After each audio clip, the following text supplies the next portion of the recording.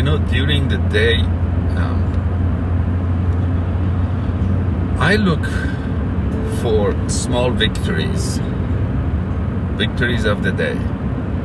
It's like life is a battle and a struggle. I mean, it's not, but just we see it that way sometimes. A battle and a struggle, or a mountain to climb, battle to win, and a struggle to go through and get victory. Then if you sum up life on earth is trying to go higher, spiritually, emotionally, physically, financially, go to higher places. Go through the struggle, hopefully you get the victory. Or go through the battle, hopefully you get the victory. Go to the highest places. Or some of us, we say, let's go to the lowest places that we may be the highest one. It just, either way, it's this constant battle, constant struggle, constant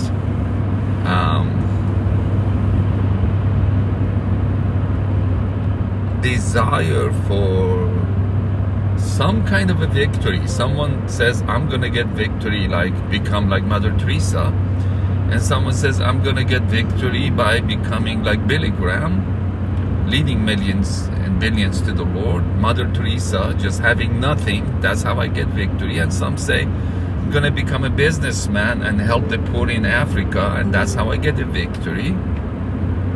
And some, maybe their victory is just raise their kids and have a kind of like a good life on earth. But it doesn't matter, whatever you set your heart and mind into, there is a lot of struggle, there is a lot of chaos, there is a lot of things you need to go through. I still am looking for a mystery,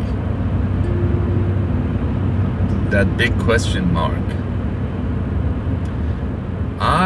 I go through all these things, but I'm a kind of a person that I'm not gonna give my whole life and attention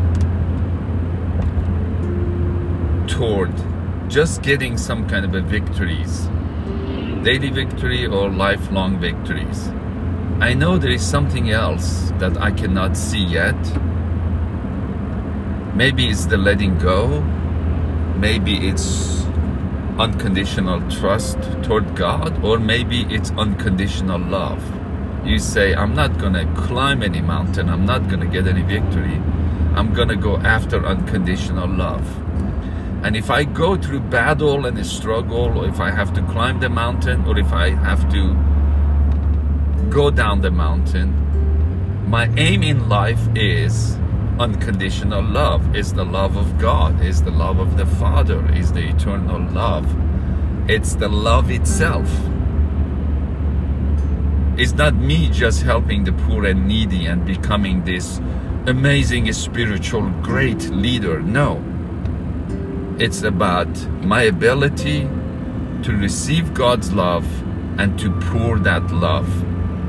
That's all. That should be the aim. And if there is any struggle, it's fine. But that's the aim. It's love. It's unconditional love. Then you could be a Mother Teresa, you could be Billy Graham, and you could be a businessman or woman. Or you could be just a normal family that you like to raise your children. But the aim is love. The aim is not any of those things. That's all. I know the sound quality is not going to be good because I'm driving.